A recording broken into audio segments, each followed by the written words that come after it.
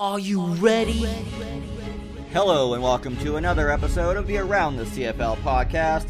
Anthony here with you again this week, and we are heading into week 7. We have some injuries to update, some news to get to, and later on we will be joined by the U18 women's national team from New Brunswick, the head coach Nick Murray. But first, let's get to some news.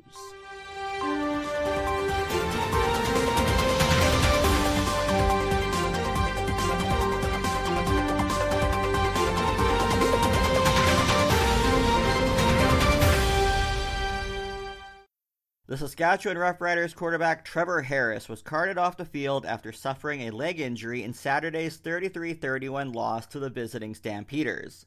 Harris sustained a tibial plateau fracture of his right knee and will undergo surgery, the Riders announced on Sunday. The Riders are optimistic the veteran passer will make a full recovery, adding they aren't ruling him out returning later on in the season.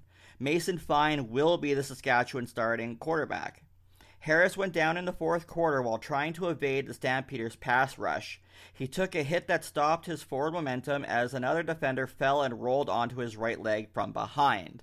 A number of teams and players went to social media to wish him well and wish him a speedy recovery. Kenny Lawler will officially be back in the lineup this week when the Winnipeg Blue Bombers host the struggling Edmonton Elks. The veteran receiver missed the first 6 games of the season due to an immigration issue that arose after he pled guilty to impaired driving. He will practice with the team this week and be in the lineup on the weekend. Lawler was arrested during the 2021 season after he was involved in a single vehicle accident in Winnipeg. He was charged with impaired driving and suspended 1 game by the team and apologized for his mistake, calling it a selfish decision. The 29-year-old reportedly entered his guilty plea in Winnipeg court on April 4th and incurred a fine of $1,500 and a 1-year suspension of his driver's license. This triggered issues with the Canadian immigration as having a criminal record made him inadmissible for entry into the country. The 6'3", 197-pound pass catcher returned to Winnipeg in free agency this past offseason, taking a discount to rejoin the club following a 1-year stint in Edmonton. The 41 career CFL games, Lawler has caught 165 passes for 2,545 yards and 15 touchdowns. In some more quarterback injury news, the Hamilton Tiger Cats have placed quarterback Matthew Schiltz on the 6-game injured list it was announced on Tuesday. Schiltz was injured in Thursday's Week 6 win over the Edmonton Elks, suffering an apparent leg injury in the third quarter. The 30-year-old pivot was taken down by an Elks defender just after he released the ball on a completed pass to Terry Godwin. Schiltz stayed down for several minutes and required help from his teammates to exit the playing field. Backup Taylor Powell relieved Schiltz for the Ticats at quarterback as they went on to win 37-29. Powell will start in Week 7 against the undefeated Toronto Argonauts as Hamilton's Week 1 starter. Bo Levi Mitchell continues to remain on the 6-game injured list with a lower body injury. Hamilton also announced the signing of American quarterback Antonio Pipkin on Tuesday. Pipkin, of course, did come over after being released from the BC Lions. Edmonton Elks head coach and general manager Chris Jones recently called out the play and performance of quarterback Trey Ford. The quarterback has not seen the field so far in 2023, and the Edmonton Elks general manager and head coach explained his reasoning for that decision. He's a good player, and I'm not trying to be a smartass, but that's the facts. I'm not going to hide it from it. He didn't come back to camp, and he didn't perform as good as he did a year ago. In my opinion, I don't really see anybody performing that well in Edmonton, so who can really live up to that remark?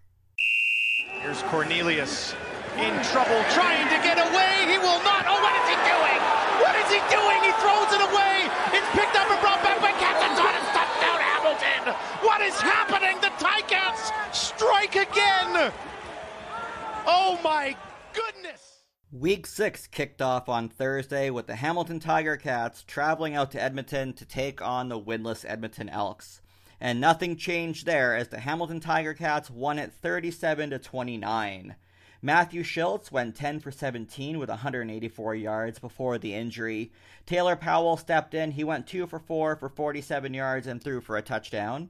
James Butler had 14 carries for 127 yards and a touchdown. Tim White was the big receiver for the Ticats, 2 catches for 71 yards and a touchdown as well. Taylor Cornelius struggled, as Taylor Cornelius does. He went 11 for 20 with 177 yards. He did throw for a touchdown, but he had 2 interceptions, including that really random weird one to Katsantonis for the pick 6. Jared Doeg came in and did 14 for 21 for 201 yards and a touchdown. Kevin Brown had 10 carries for 76 yards and a touchdown. Kieran Moore caught 4 passes for 101 and a touchdown. Stephen Dunbar Jr. even had 5 catches for 72 and a touchdown as well in the losing effort. Edmonton has now dropped again to a very, very poor 0-6, while the Ticats have come up to 2-3. Kelly rolls to his left, looks down the field. It's Unger! Touchdown, Toronto! Wow, what an answer.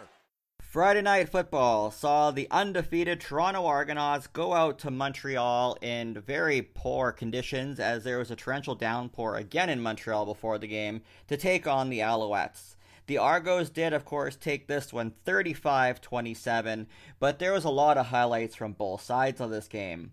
Chad Kelly threw 21 for 25, had a great percentage, 351 yards, 3 touchdowns, but the interception monster did strike again. AJ Ouellette had 14 carries for 95 yards. DeVaris Daniels had 3 catches for 91 yards. DeMonte Coxey had 4 for 72 yards with a touchdown. David Ungerer had 4 catches for 72 yards, 2 touchdowns, including the one you just heard. But on the other side of the ball, Cody Fajardo went 26 for 36, 281, 2 touchdowns, but he also had 2 interceptions as well. William Stanback was really quiet in this game, only 12 carries for 53 yards. Austin Mack had 7 catches for 70 yards.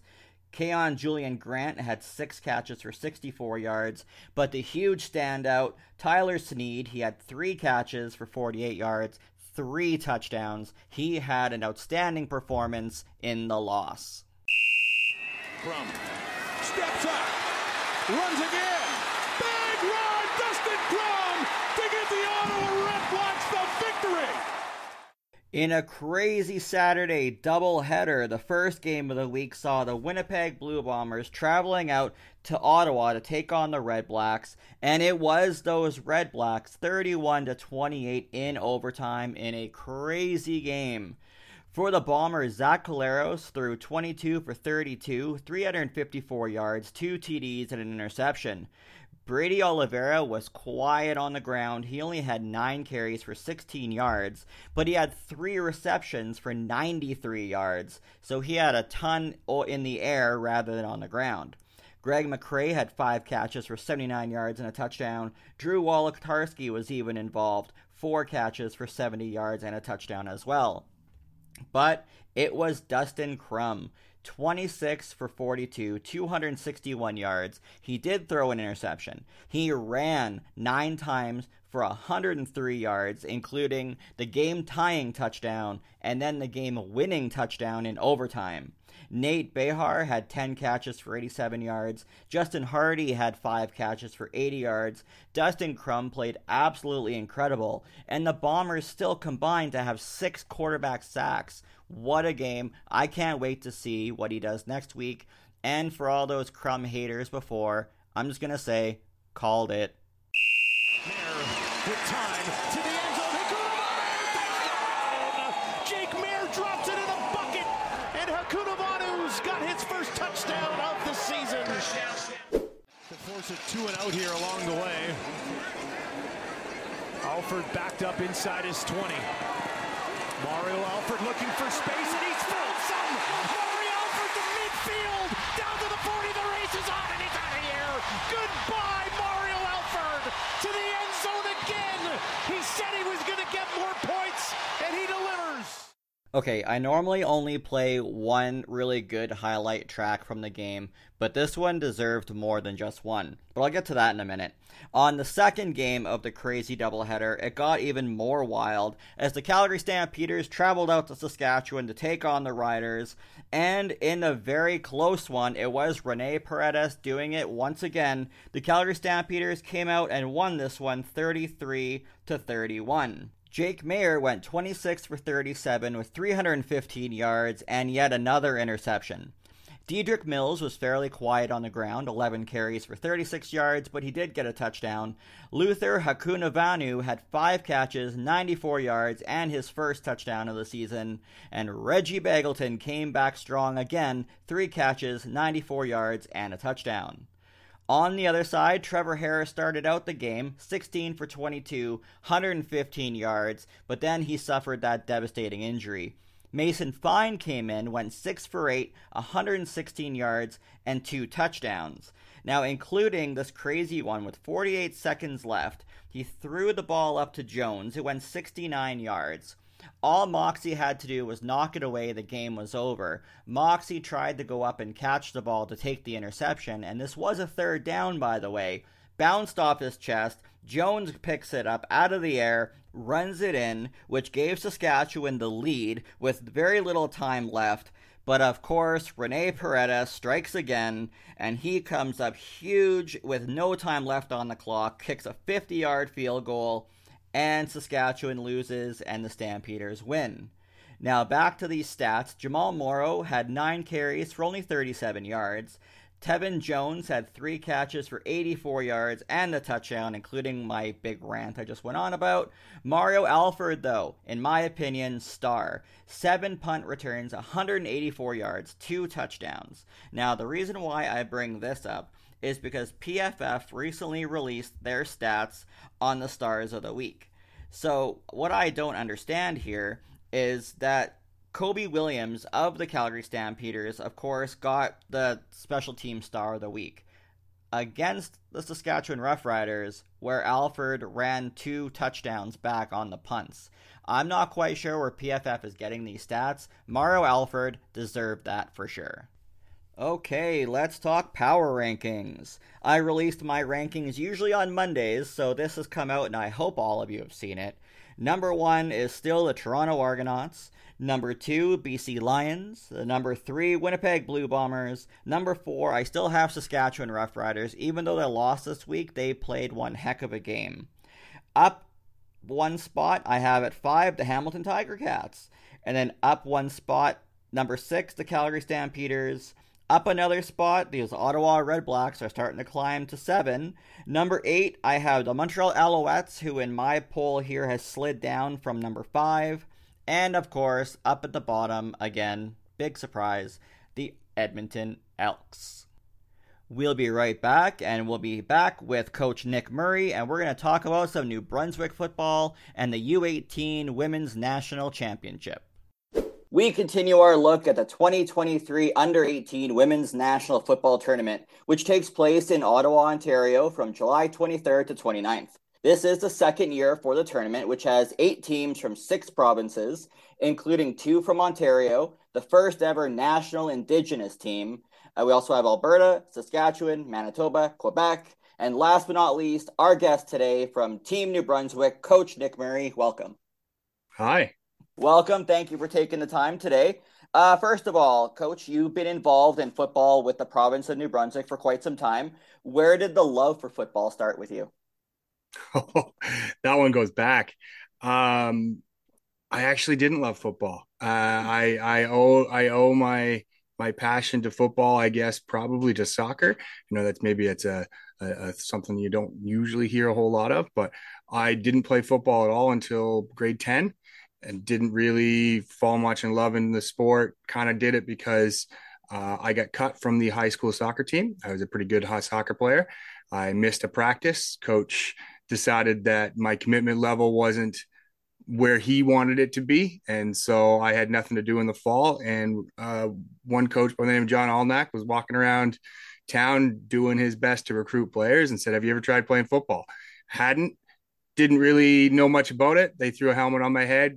Back those days, it was pretty rough and tumble. I think we were tackling within the first 4 hours I'd ever had gear on, and it was just okay.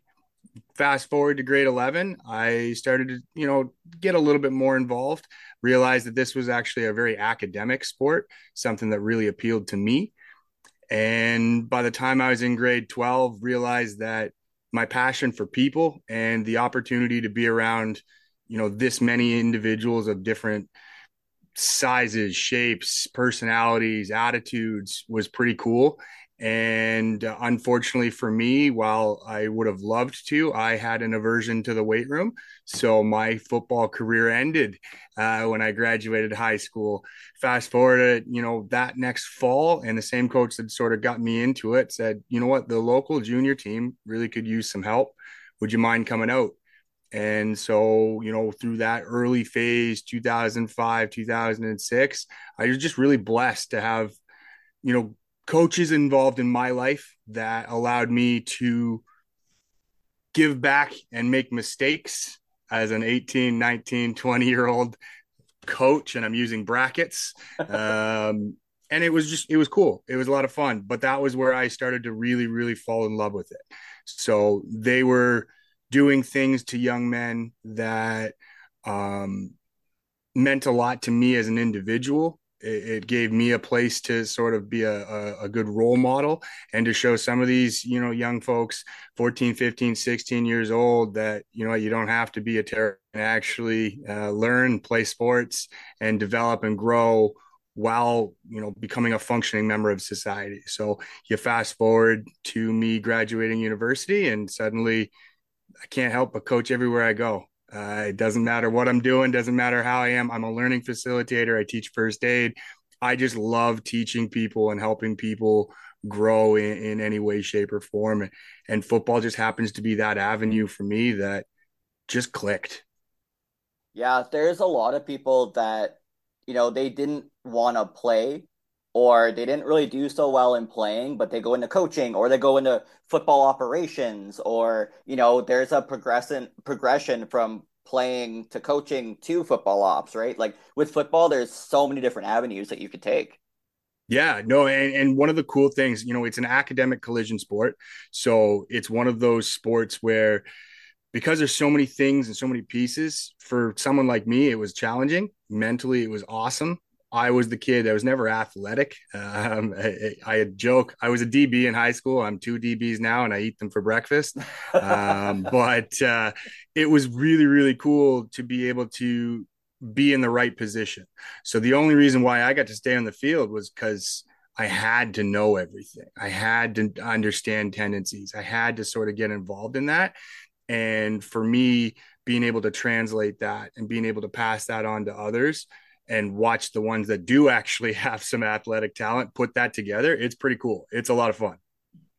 Recently, you were hired on by Football New Brunswick in the newly created role of Manager of Football Development. What does this position entail?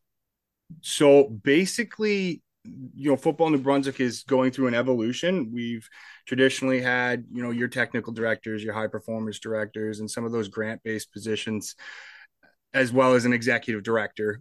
But the growth of both Football New Brunswick and football has sort of just been stagnant because there just hasn't been bodies in place.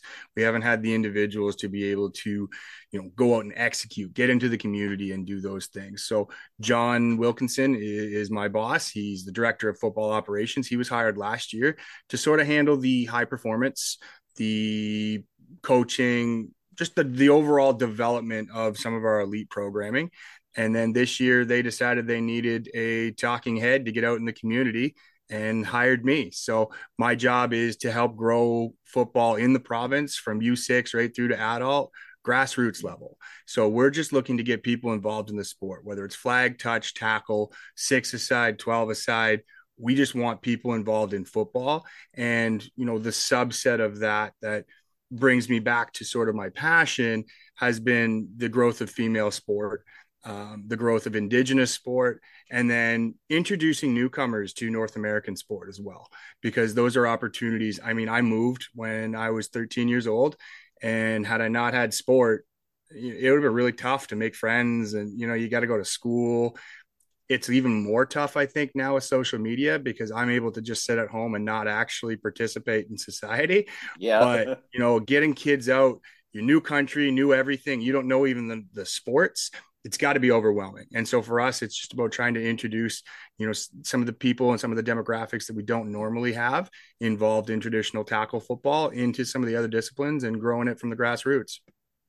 So you mentioned, the women's football and growing programs for women and girls. So we've got the U18 Women's National Championship Tournament coming up. How excited are you for this year's event? Oh, I'm stoked. And I have heard a couple of your other coaches, and I gotta say, Tilly's laying it light. I've been pretty active on some of the smack stuff back and forth. I am a talker by nature, and so I have no trouble, going out there with a bit of a swagger. I like to tell our girls we're coming into this with a championship swagger and a runt mentality. So we're coming in with the underdog. We want to punch above our weight class again, but this is an opportunity for us in New Brunswick to compete.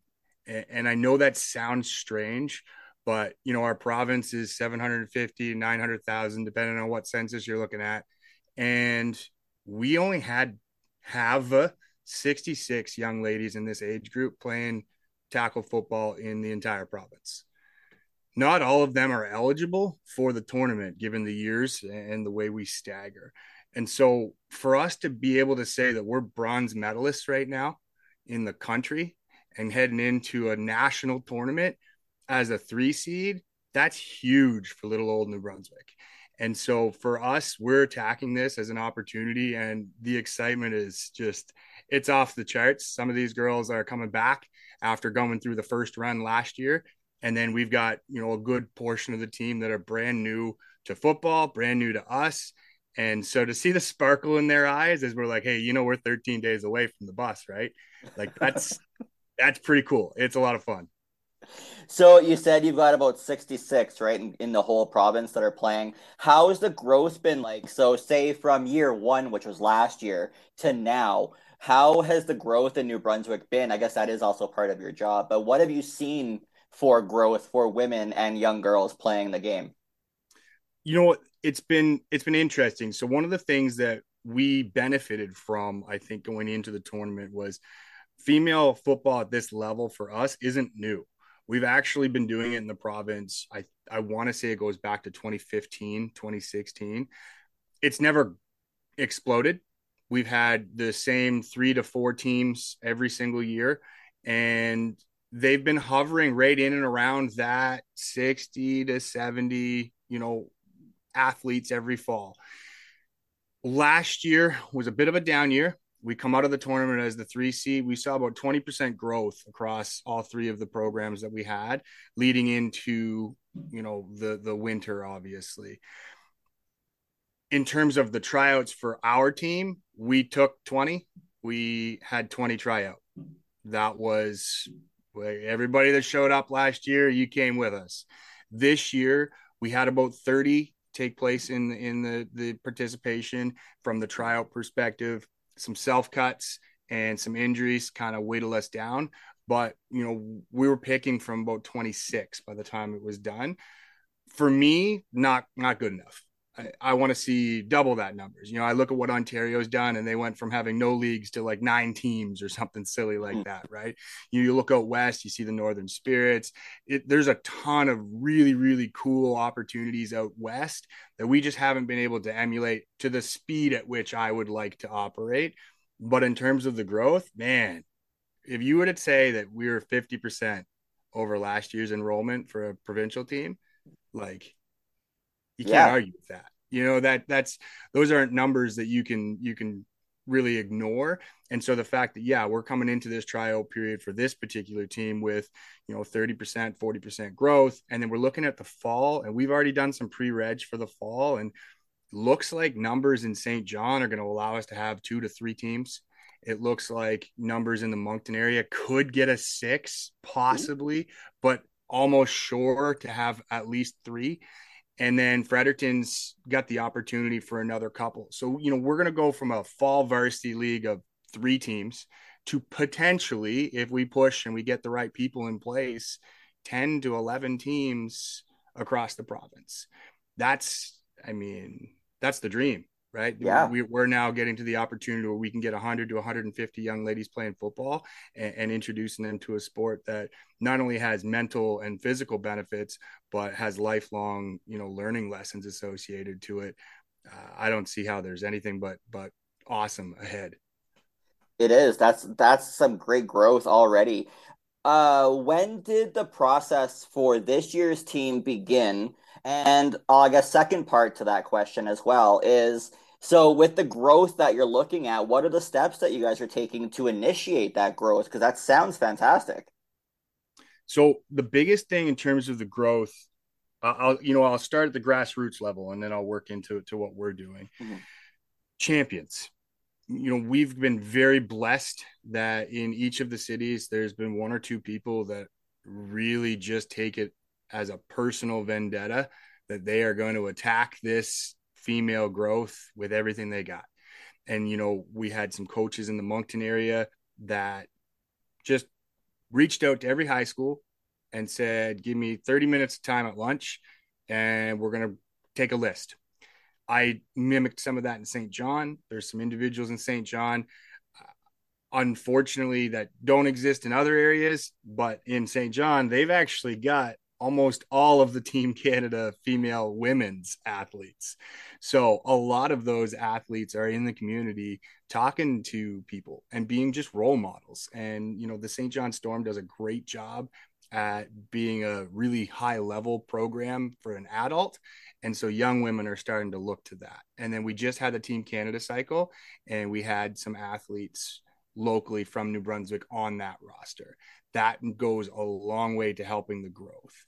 When we talk about getting into the provincial team growth, the girls will tell you, and everyone that knows me will tell you, I recruit.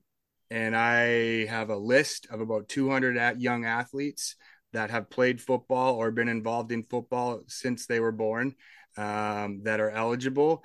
And I send out emails. Everyone's a personal email. I contact people left, right, and center. I have a saying that, you coach who you have. You coach who you have, you develop the athletes that show up, and you recruit to replace them at every chance you got. And that's one of those things that I've taken quite personally. I don't walk into any store. I don't go into any restaurant. I don't go anywhere where I don't see a high school girl go, "Are you playing football?" And it's a little weird when people are around me like, are you doing that? But that's how you drum up business. You have to beat the doors. And some of the best salesmen, go back and they look at their successes being from when they sold encyclopedias or when they sold, some of those vacuum cleaners, air exchangers, door to door. And, that's what we're doing right now. We're beating on doors, and every single time we see a young athlete that has the potential to be on the field, like, I'm out there. The other thing that, we've done a really good job over the last, call it 8 months, is multi-sport athletes. We've gotten too siloed and focused too much on creating the next great hockey player. And we all kind of do the same thing and roll our eyes with hockey. They don't stop, right? It's camp after camp after camp. It's season after season, winter season, spring season, fall season, AAA, tryouts. They don't ever stop. And for us, it's about, what? Can we get the rugby player? Right? Can we get the lacrosse player? Can we get some of these other ones? Because the athletic transition is the same. The desire to compete is the same. Technique can be taught. I can't find athletes. I can't make athletes. And so it's important for us to get out there. And so we've been doing a lot of stuff, just trying to get with other PSOs and other organizations to say, hey, when's your off season? Can we get in, throw a ball around? Right? That's it. Right? If they like your sport, great. If they don't, great. My new one's cricket. If you don't get involved in cricket, man, cricket is a blast. And my daughter, she's 5. She absolutely loves cricket, and a lot of the hip mechanics translate. A lot of the footwork translate. Same thing with baseball, right? And so those are just little things, trying to be creative, because we do have to punch above our weight. We aren't going to be the heavyweights rolling in every single year, and so it's important for us to make sure that we're talking about what we're doing and exposing everybody we can to, some of the benefits that our sport offers. What are some of the challenges you faced during the process, whether it be, like you said, finding players last year? This year it's a bit easier. Funding for the team. What are some of your big challenges that you face kind of every year when you're going into a tournament like this? I think both years, last year was really challenging, but less challenging in the same way. So really challenging because nobody knows anything about female sport. It's a really strange thing. And I learned very quickly, my daughter during COVID showed me that she needs physical activity.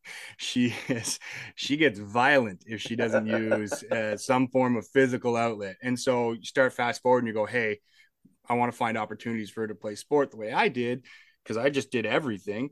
And there seems to be this gap in high school where we lose a lot of female athletes, and science has shown that as well, right? They seem to drop off, and then we don't always get them back into the sport in any capacity. Sometimes when they become a parent, they get back into volunteering, but we've done a poor job, at least in our sport, when a female comes out to volunteer, we make them team moms as opposed to offering them opportunities to be on the sidelines. So it's a lot of, can you organize this? Can you organize that? And more traditional, admin roles. And so for me, it was like, hey, as a dad, I need to make sure there's a place for my daughter. And when you start reaching out and saying that, people are really big on getting on board. So last year being the first one, no awareness to our sport, but at the same time, people were pretty eager to get involved and be like, hey, okay, first time, let's get started. The challenge last year was convincing people that this was real and that it was going to be a long-term project. Financially, it's never going to be viable for us unless we start getting more athletes. It's always going to end up being something that as a province, we just can't compete. Like, we don't have 300 girls to split the cost. So if everybody's paying $60,000, well, in Ontario, they might be able to split that 100 ways. We're splitting it 20 ways. And so until we get those numbers, and I'm not convinced that we ever will, given, the size of our province, the finances is always going to be an issue. The support, though, that's been crazy. So last year was tough. The awareness, we still don't get as much awareness, but the support we get, we're banging on doors to find coaches last year, and this year we're turning people away. And so I think as we continue this process and we continue to grow and we continue to show that as a province, not only can we compete at the national level in this sport, but we deserve to compete at a national level in this sport, I think, it'll just get easier. Fast forward, hopefully, and this is a plug for my boss, I hope he listens, I want to host in 2025, and I'd love nothing more than to go into that tournament as either a reigning champion or a favorite. I think that would be huge for our sport. That would be huge for females. And, you guys can't see me on audio, but I got goosebumps just thinking about that. Because, I think those are legitimate opportunities that a lot of our other programs, forget football, just in general, don't get to experience in the province. So getting back to where, we kind of lose athletes, it's not just in New Brunswick, it's across the board. What I have found, so I have been involved in football from the bantam level, high school level, college level, CFL level, women's football level. What I have found the biggest issue, and it's everybody across Canada just has to do better, and we're getting better, but we have to do better with the stigma, right? So I've been doing this podcast for just about a year now. Halloween is actually my 1 year anniversary for the podcast, and I went on this little rant at the very beginning saying we can't keep saying 12-man, 6-man. It's a side. Do better, coaches, right? And it's getting better. But the one thing I'm noticing now is that the terminology is fine, but I'm still noticing when these young ladies are showing up to play high school football, they're not getting playtime. They're not getting put in, Absolutely. right? And like I said, this is my little rant now, is I feel like that's where coaches still need to get better, that, there's women that can outplay and outmuscle most men. And same thing with the girls to the boys, right? So I just feel like we have to do better across the whole country. It's not just a New Brunswick thing. Well, and you know what? I'll add to your soapbox because I'm very passionate about this as well. I think there's a lot of real hard-headed coaches that forget about the terminology on whether it's man aside. They can't get that Canadian 3-down 12-man football is the only football, right? Yep. And those are the guys that are either resistant to change because they're terrified of it or because they don't want to have to learn anything new. But, when we talk about female and then we go six aside, right? Like it's a double whammy for us to some of those old school because they don't respect the six aside game either. And what a lot of people don't understand is the six aside game goes back to 1934. Some of the oldest plays of the wing tee and the option that's six aside ball. And I think there's a healthy lack of respect for what the six aside game can bring and some of the creativity and some of the skills associated that forget male, female, anything like that. We haven't been able to change.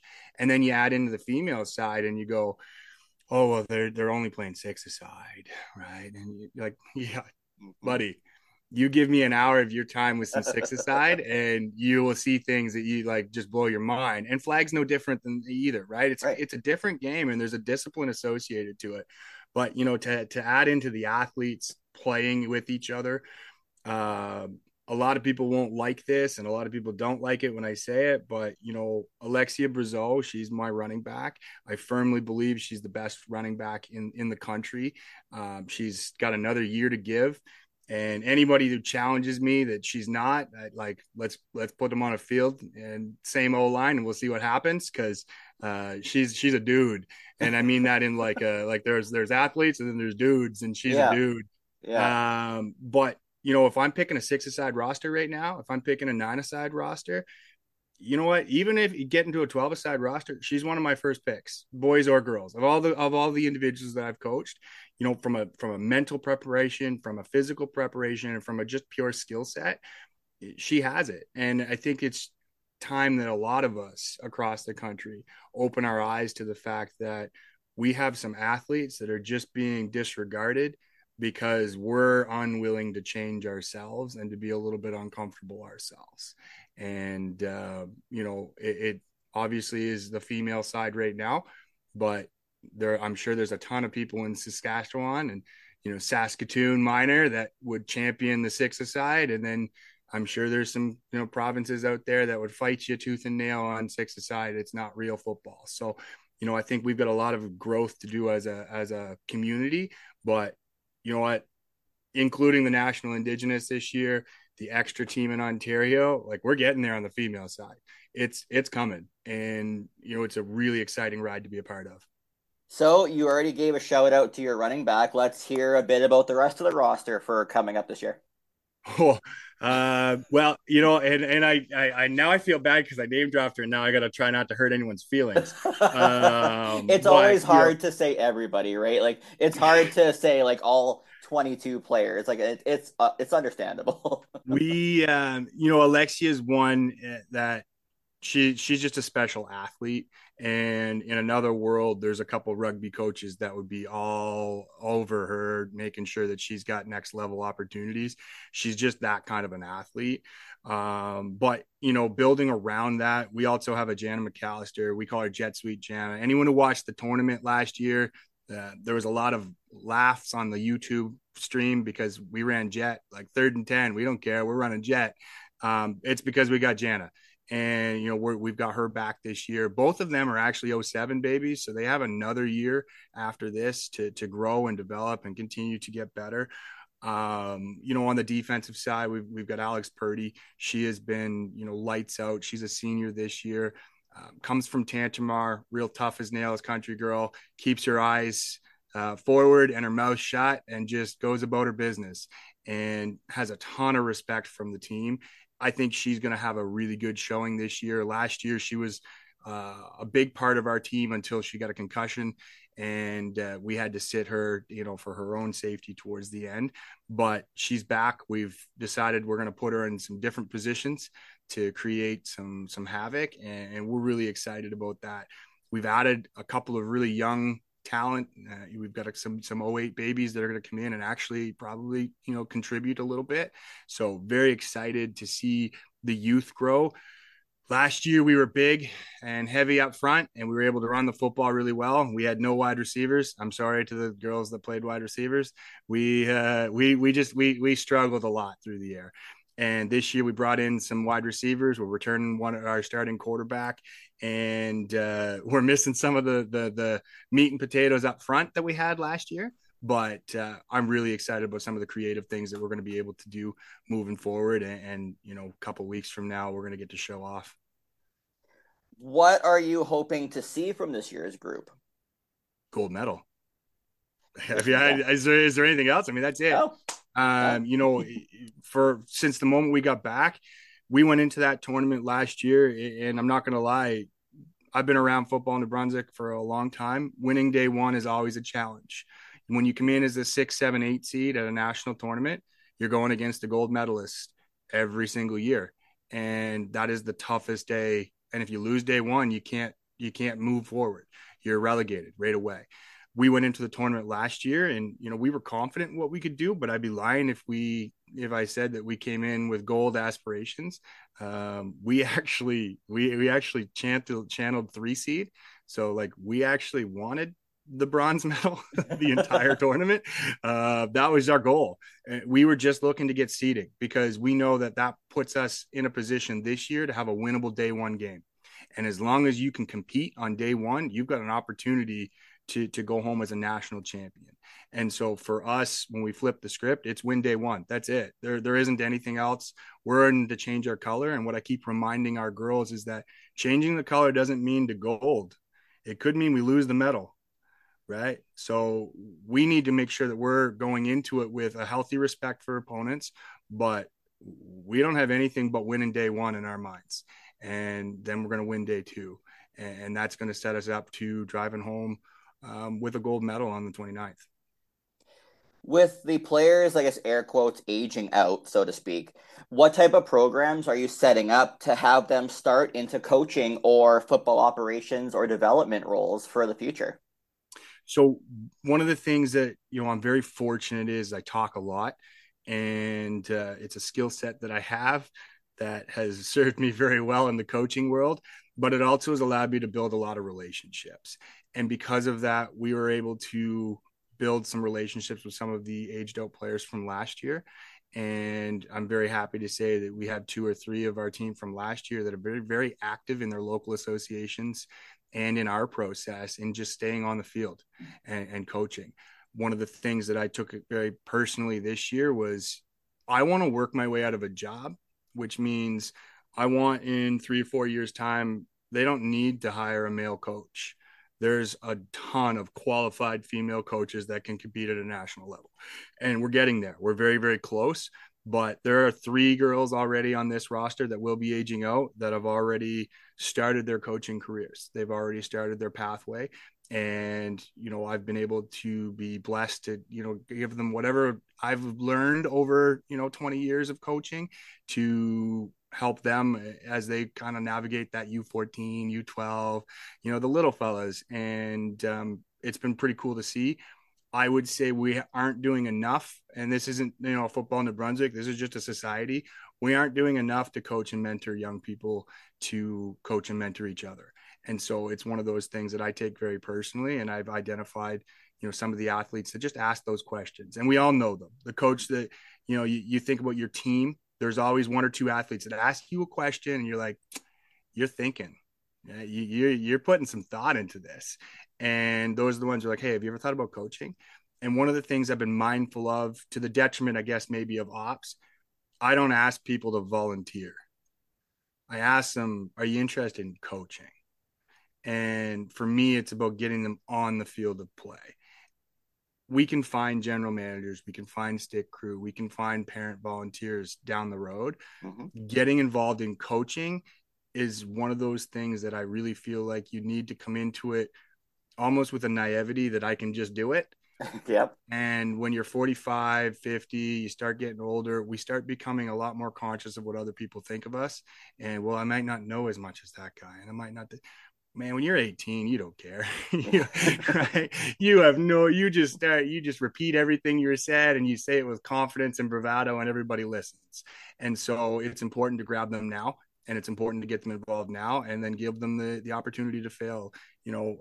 Dave Kelly did that to me at Halifax West when, 0506, he allowed me to show up as a 19-year-old kid and, pretend to coach. And that was huge for me. Had he not been given me those opportunities, I wouldn't be given these opportunities to these young ladies. So, in terms of the systems, not really there yet. In terms of the focus, 100%. We're looking to grab 2 athletes every single roster that are going to come back and contribute. And finally, because we are running out of time here, and I know that you're a super busy guy, you like to talk, you like to trash talk. All right, let's hear it. What's the tournament going to see from New Brunswick? Stuff you've never seen before. One of the things that I have really come to appreciate about the 6-a-side game is it is just about the abuse and the reduction of space. And we are working on pretty much the entire field with half the bodies of traditional football. And so it's about creating creative opportunities to abuse open space and then finding ways to make sure other people don't notice open space. I have brought my offensive coordinator this year, I'm not going to give too much, but my offensive coordinator this year is also a pretty high level referee. And so we have been in and out of the playbooks to make sure that we are testing things that maybe other people wouldn't know, and that we're going to be a little bit more on point for some of the rules and some of the little intricacies of the game, because I firmly believe that there's 3 plays a game that are tied up to, I know the rules better than you, and we're going to know the rules inside and out. And so it's one of those things where for us going into the tournament, we're winning day one. That's our focus. That's the only thing that we're focused on right now is win day one. And all of our girls understand is that we're not going into it saving anything for the 29th. You are going to get everything we got, and we're going to get it hot and early, and we're going to attack everything we have with as much creativity as I can bring in. And you wait, it's going to be fun. There's going to be, I guarantee you, I promise, somebody's going to burn a timeout in the first game because they have no sweet clue what's going on, and I can't wait for it. I'm going to laugh pretty good. Coach, thank you so much for coming on today. Thank you for allowing me to show some love to New Brunswick and to get a little more recognition for what you're doing out there. I really appreciate you taking the time, and I can't wait to see what you do this year in the tournament. Absolutely. You know what? We absolutely appreciate you guys shining a little bit of light our way. It's well deserved for these young ladies, and I'm very excited to have them show out on the 23rd. Awesome. Good luck this year. All right. Thank you. That was our conversation with Coach Nick Murray, who is the head coach of the U18 women's tackle football team out in New Brunswick. That tournament kicks off in just a few short days, and I'm sure that there's going to be a lot of people watching to see what New Brunswick can do. The CFL season kicks off this coming Thursday with the Edmonton Elks traveling out to the Winnipeg Blue Bombers. And no surprise here, we're just going to leave it at that. The Bombers will take this game. They were upset by Ottawa, but Ottawa's coming on strong lately. I have no doubt that Winnipeg will take care of business here against Edmonton. On Friday, we've got the Toronto Argonauts taking on the Hamilton Tiger Cats, and of course Hamilton having some quarterback issues, but they do have a good ground game, and they do have a lot of really steady receivers. I think it's going to be closer than a lot of people think, but the Argos will remain undefeated. On Saturday, the Saskatchewan Roughriders are coming into the BC Place to take on the Lions, and they're going to be a little upset with that last-second loss to Calgary, but I still pick BC to take this game as well. And finishing out the week on Sunday, we have the Ottawa Red Blacks and Dustin Crum coming into Calgary to take on the Stampeders. Again, this one I think will be a lot closer than people realize, closer than the first meeting that they had a few weeks ago in Ottawa, but I still think the Calgary Stampeders have enough to take this game for sure. Well, that is all I have for you this week. Just a reminder yet again that the U18 Women's National Football Tournament kicks off this coming weekend on Friday the 21st, and it can be watched on Football Canada's YouTube channels, and I highly recommend checking these games out. It's 6-a-side football, it's going to be action-packed, and it's going to be fun. You can also follow us on Instagram, Twitter, and Threads at Around the CFL Podcast. And you can find our podcast on Apple, Amazon, Spotify, Google, Pandora, iHeart, or anywhere else you get your podcasts from. And you can go ahead and leave us a 5-star rating if you're enjoying the show. Well, that is it for us, and we'll see you later.